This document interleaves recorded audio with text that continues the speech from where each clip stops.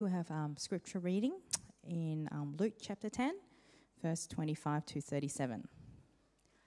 On one occasion, an expert in the law stood up to test Jesus.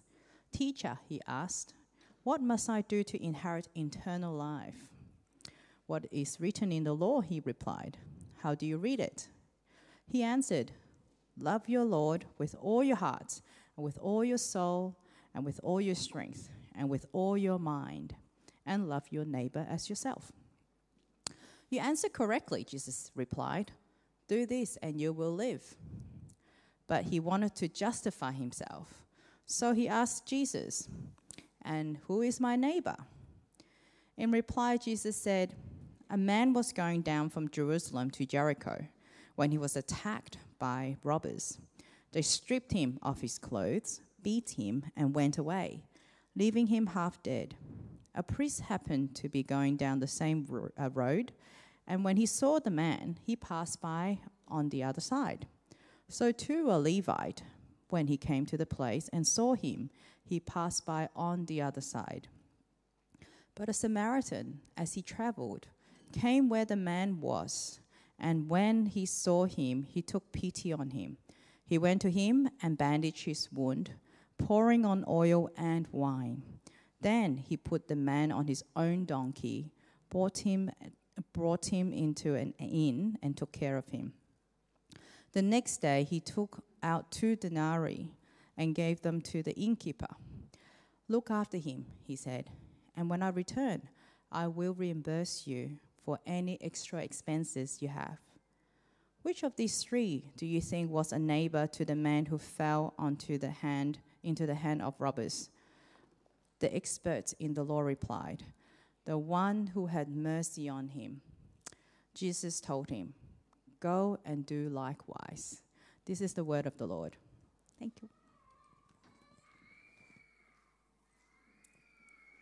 Ooh, that's nice. Okay, thank you. All right. Good morning again. We have the next part of our vision series that we're continuing today. But as we begin, let me pray. Father, I just want to really pray that you would show us your heart, your vision for us as your people. I pray, Lord, that the words that are spoken this morning would be from you, that you would open and soften our hearts. Lord, there may be things that we feel like we've heard before, that we know, and yet, Lord, perhaps there are ways in which we're not actually being obedient to those things that we've heard before and that we know. And so I pray that you would help us, Lord, to see the ways in which you may particularly be asking us to change, to do new things. Father, I pray that you would give us courage and strength to face the ways in which you may be asking us to change. And Father, I pray that you would draw us together as your people and that you would unite us under your vision and by your Spirit. So we ask this in your name. Amen. Okay, so this morning we are going to be unpacking what it means to have a missional heart. If I can get the slides up on this. Ooh, they are, because the first one is a black slide. Confusing me. Oh, no, that's not it. Did I press the wrong button? Oh, sad. No, I'm going backwards. Oh, I have to go forwards. That's because, it's rubbed off, because that's the button that people press all the time. Yes. All right, makes sense. All right, so I want to remind us of what our vision is as a church.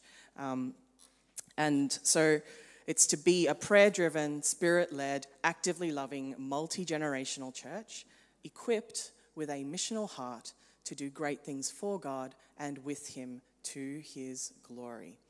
Now, we sat down as pastors and elder and deacons, and we prayed together And, you know, there are times when you feel like, yes, God is actually speaking to us in this place, and he is showing us something of his heart for where he wants us to go as a church.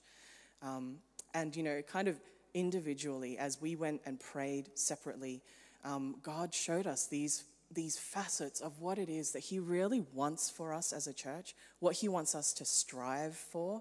And we came together, and there was such agreement and unity when we shared what it was that God was speaking to us.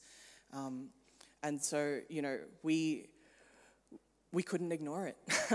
And it is shaping what we are doing in this church, not only for this year, but, you know, as we go on for the next, hopefully, 5 years, longer, we don't know. But this is what we want for all of us together as a church to be moving towards. So 2 weeks ago, Beck took us through what it means to be prayer-driven and spirit-led.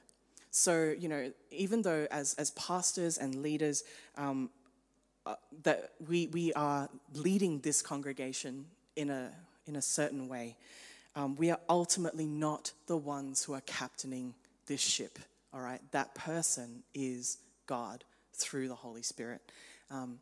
And therefore, it's vital that we remain connected to God in prayer, all right? By his Spirit, through prayer. Constant communication, constant communion with God, not just speaking our thoughts to him, but listening, hearing God's thoughts back to us and obeying.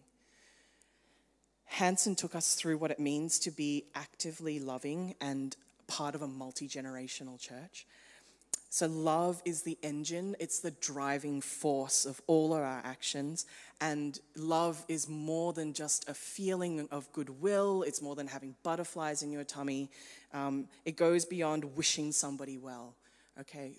Biblical love is modeled on the love of God that he has shown to us, and that love is active. It is primarily shown by the way we behave. Concrete action. It's shown in how we love as we lead and as we follow each other, because that's what it is. We're members of God's family, and we love and honor all the members of this family, regardless of their age or stage of life. And in humility, we teach one another and we learn from one another. We need each other in this family that God has called us into. So God has called each one of us to be prayer-driven, spirit-led, actively loving part of this multi-generational church.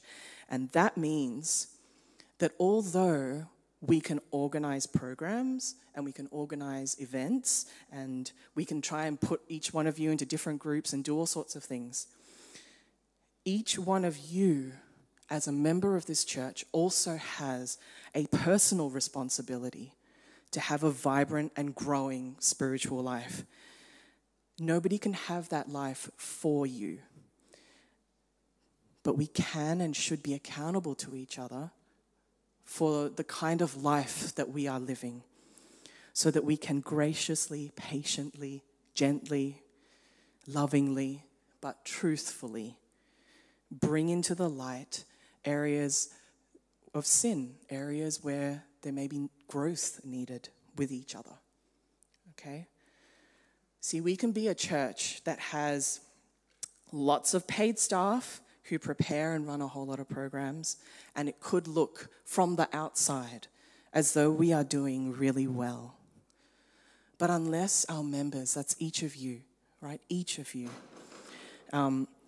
is truly growing in relationship with God, in relationship with others in this church, in relationship with the community, the wider community around us, in godly ways, none of those programs or events really matter. They are just window dressing, okay?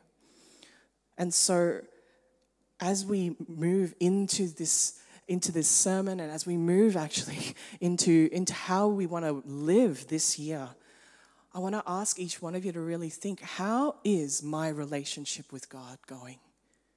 Where am I at with him? Am I speaking to him?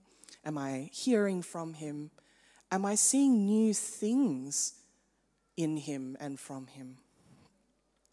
So that's the first question. How is my relationship with God? And how is my relationship with God's people? That is the other thing. Am I actually very isolated? I don't really have any sort of meaningful relationship with at least one or two other people in God's family, right? Or I have some difficult and broken relationships amongst God's people. Or I have the sort of relationship with people that is very much like, I'll see you on Sunday, and then I just go off during the week and do whatever I want. And then, hey, Sunday, yeah, things are good. Yep. Okay, bye. All right. So what sort of relationship do you have with God's people? And are you willing for yourself to be an active member of this community, which means taking an active interest in the members, in the other members of this community? Are you willing to open your life up to them? Not to everybody all in one go, but maybe to one or two people. To take a risk, to be vulnerable, and to journey with people.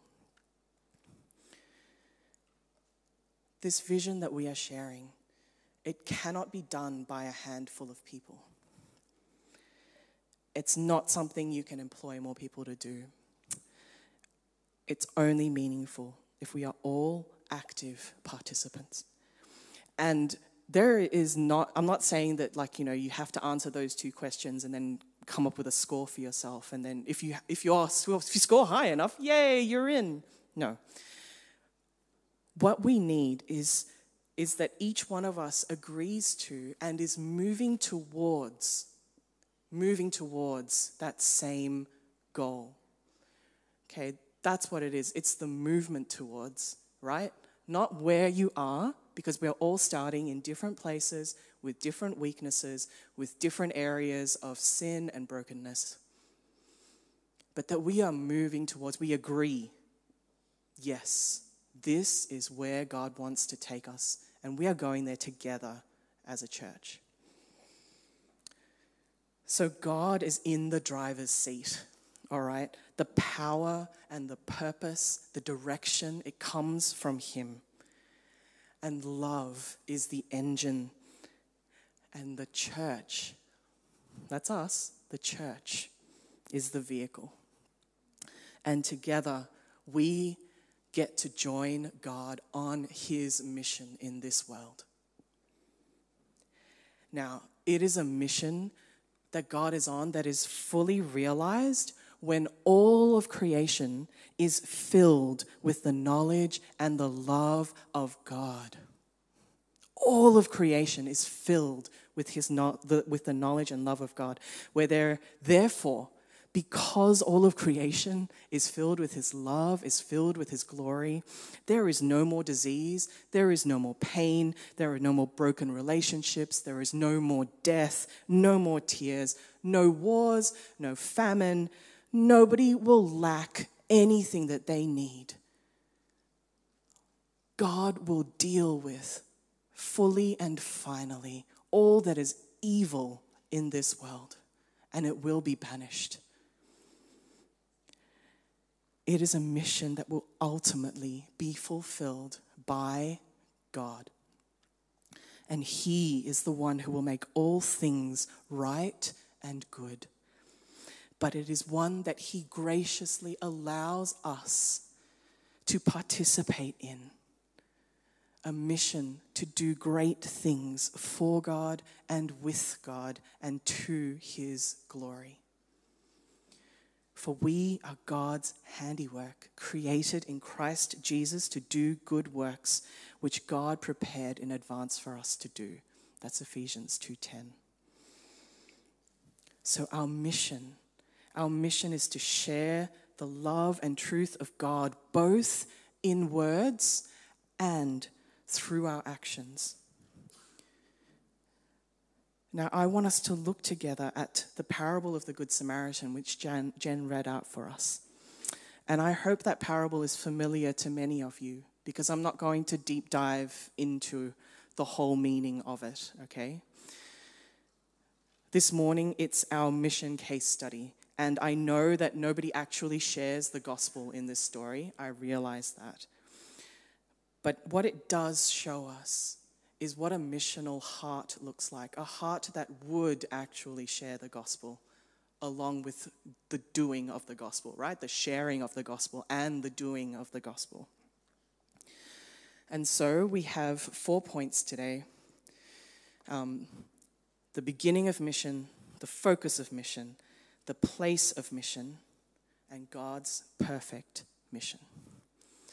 All right, if you have your Bibles, or if you are taking out your phone for this purpose, I'll allow it. Go to Luke 10, and I'm reading from verse 25. On one occasion, an expert in the law stood up to test Jesus. "Teacher," he asked, "what must I do to inherit eternal life?" "What is written in the law?" he replied. "How do you read it?" He answered, "Love the Lord your God with all your heart and with all your soul and with all your strength and with all your mind, and love your neighbor as yourself." "You have answered correctly," Jesus replied. "Do this and you will live." But he wanted to justify himself, and so he asked Jesus, "Who is my neighbor?"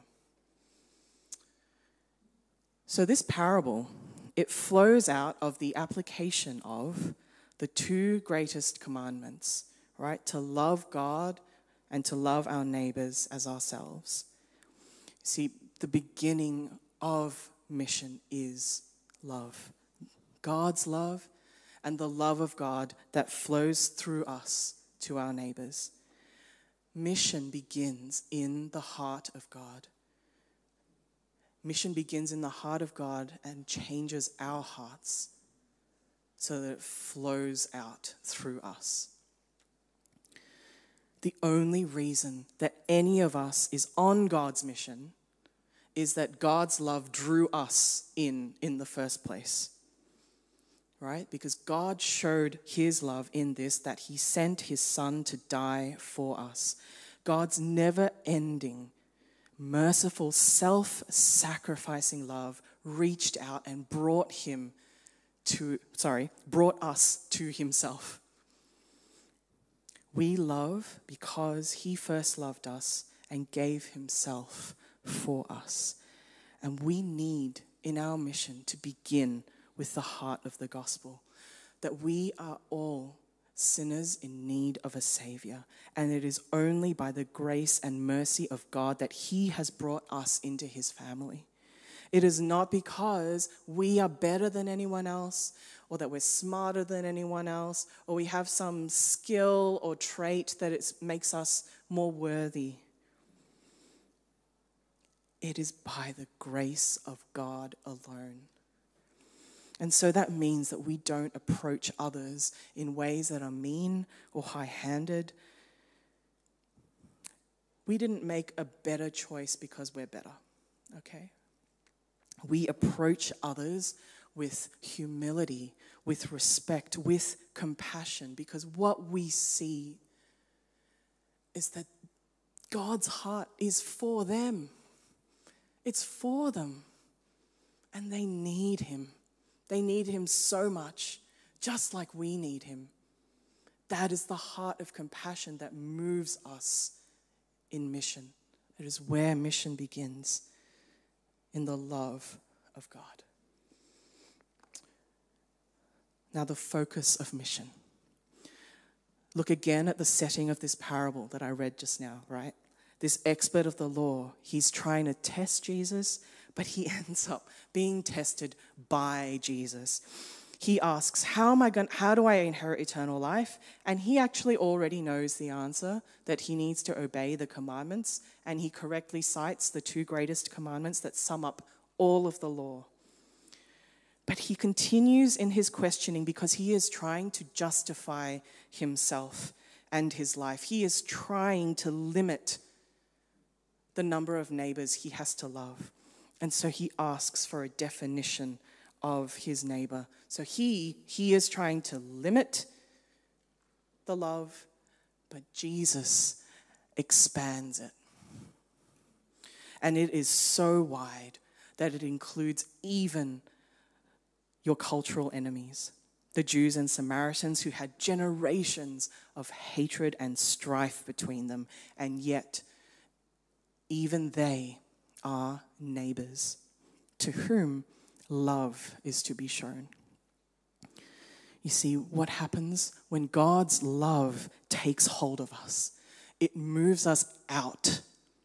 It moves us out of selfishness, out of awkwardness, out of fear, out of our safety nets, out of our comfort zones. God's love moves our focus from us to others. It moves us to stop thinking, what is best for me? What would be easiest for me? What would make me feel good? What would be safest for me? It stops us asking those questions. And what we start asking is, what would be best for them? What would make them feel the safest, the most comfortable? What would bring them joy? What do they need? You see, the Good Samaritan, he sees a man who is injured and stripped naked on the side of a road. And this was a real road, and it was known to be favored by thieves and bandits. It was a dangerous road. And so the Samaritan, his first thought could have been of his own safety and his ability to survive his own dangerous journey on this road. Because what if the robbers were still around? What if he became a victim just like this other guy was? What if they robbed him while he was helping that guy? And that guy was like half dead, right? Like, what if he didn't even make it? Like, what would be the point? What would be the point of him sacrificing his life for somebody who might not even make it? But the Samaritan, he doesn't stop to try and question the man about what he's doing there, where he's going, nothing. He doesn't try to do anything except what is good for him. He pities him, and that moves him to bandage his wounds, to put him on his donkey, and to walk him to an inn where he pays for his food and lodging, pays for his medical care. The Samaritan didn't get a good deal out of this. He didn't know if the guy would survive. He didn't know whether he would be able to pay him back. The Samaritan took time out of whatever his schedule was that day to do what was loving for the stranger's good. And that was a Jewish stranger. Somebody who could just as easily have spat in his face as he walked past. He did it anyway. And our mission is to do loving actions, to do good, to be a part of God's mission in the world in big and small ways, in the spirit of what the Samaritan man did. It may be walking over and being friendly with somebody who seems lonely. It may be seeing somebody who's struggling to carry groceries and going to help. It could be sharing with a friend about how God's love has changed your life. Or you might have skills that could be used to provide, care, support to others who need it. Maybe people who are underprivileged or disadvantaged. You could reach out and provide those services that they wouldn't otherwise be able to afford. You see, the mission of God is not that we have a comfortable life. In fact, the mission of God and God's love at work in our hearts will almost guarantee that we will not have a comfortable life, that our lives will be shaped sacrificially for the sake of what is good for others. Because God's mission turns our focus away from ourselves and to the good of the other. Now, the place for mission. Now, some of you, when you hear the word mission, you probably, well, in church at least, you probably associate it with like overseas mission. Those people working in countries where we send money, we send aid, we send support. Sometimes we might visit them. Those people, the missionaries. Or maybe a little closer to home, like there might be an outreach event or something that the church organizes, and that's where mission happens. But mission does not just happen over there. Your mission, should you choose to accept it, is right here.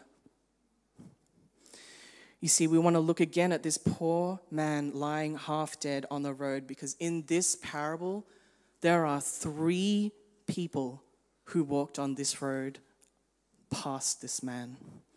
A priest, a Levite, and a Samaritan. But only the Samaritan took up the mission to love this man. Okay? They were all in that place. They all could potentially have taken up God's mission to love that man. And only one of them did. And I want to say to you, to me, to us, that the people and the situations are all around you. Where you walk, where you shop, where you go to school, where you drive, in your mother's group, where you work, where you live, they're all right there. The place for mission is wherever you would open your eyes and open your heart to see and to love the needs of your neighbors. To see where God may be asking you to think of their good and to do what you can by his love and power. You see, we believe and we know that God is sovereign over all things. And so he is sovereign over the events of every moment of your day. He is sovereign over your resources, your skills, your time, your experiences. There is nothing that happens in your life or in this world that is accidental or incidental. It is happening all around you. And this question challenges us as pastors, right? We sat there and we thought, why have you brought us to this place, to this neighborhood, this street, to this school? How can we be on your mission in the place where you have called us right here? How can we love the people that you have placed us amongst? And so we want to open up conversations with the leadership of this school. We want to ask them how we can do something, how we can be part of this community. And we probably won't use these words, but I'll use it here. Are there ways in which we can show God's love and to move towards healing and wholeness in this place? It may be something as simple as a working bee. It may be that there are families that we can get alongside. It may be that there are people who have particular skills within our congregation that would be helpful in this place. And we want each of you, moved by God's love, to reach out in love where God has placed you, with a missional heart to see and to do what he is asking of you. And it may mean that your day did not go as you planned it to go, because you saw someone You saw something and you took the time, you took the energy to have a conversation, to do something helpful that meant that your day got pushed out of kilter. It may be that you work towards changing the orientation of your day-to-day work so that it would be more beneficial to the community that's around you. It may be that you step out and you do what you have not had the courage to do thus far and admit to your friends that you love Jesus and that he has changed your life and that you would really like to have them experience that change in theirs. We have opportunities in every service, every event, every gathering of people to reach out in love. Even in unofficial gatherings where you go for lunch or you have birthdays or you meet randomly in the street, whatever it is, opportunities where we can share the love of God wherever we are. So are there ways in which we as a church might be able to help you to show the love of God? Do you have ideas for ways that we could reach out to others in the community around us? Share them. Invite people in.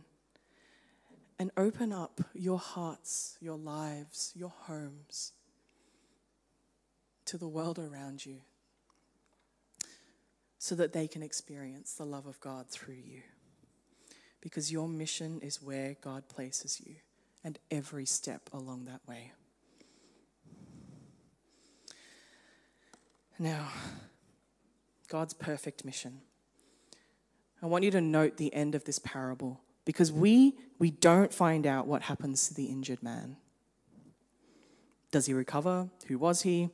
Did he meet the man who saved him? Jesus doesn't tell us. And he leaves it, I think, deliberately open. We don't know the result of the loving actions of the Samaritan. But the Samaritan isn't commended for his actions because there was some sort of happy ending. The Samaritan is commended for the merciful love that motivated him. Now, in this world, not every attempt that we make to do good, to share God's love, will be well received, will have the effect that we intended, will be able to have the reach that we intended. Not every person that we share the gospel with will turn to Jesus. That's not up to us. Our part of the mission is to simply and faithfully reach out in love and to leave the result, the impact, the salvation up to God. And we take up our part in God's perfect mission and trust him to bring about what is good and right and perfect in his sight. We trust that God's mission is good and perfect.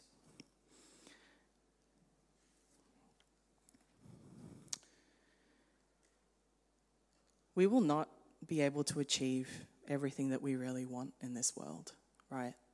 Even with the best of intentions. We won't be able to take away all of the pain, all of the hardship that we see, no matter how much we are moved in compassion and love, no matter how much energy we pour into it, we're not going to be able to achieve that. But we continue in our mission because we know that God's perfection is coming and that God can do those things and that he will do what he promised. So that our hope isn't in each individual effort that we make, but in the shape of God's overall plan, God's overall mission that we know he will bring to fruition. So let God's love move you to shift the focus off yourself and to a world that is literally dying on the side of the road.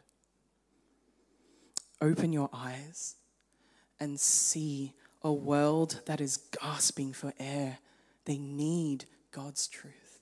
They need God's love. And they need to be told and to experience it through us. So step out with a missional heart of love to do great things for God and with God to his glory. Let's pray.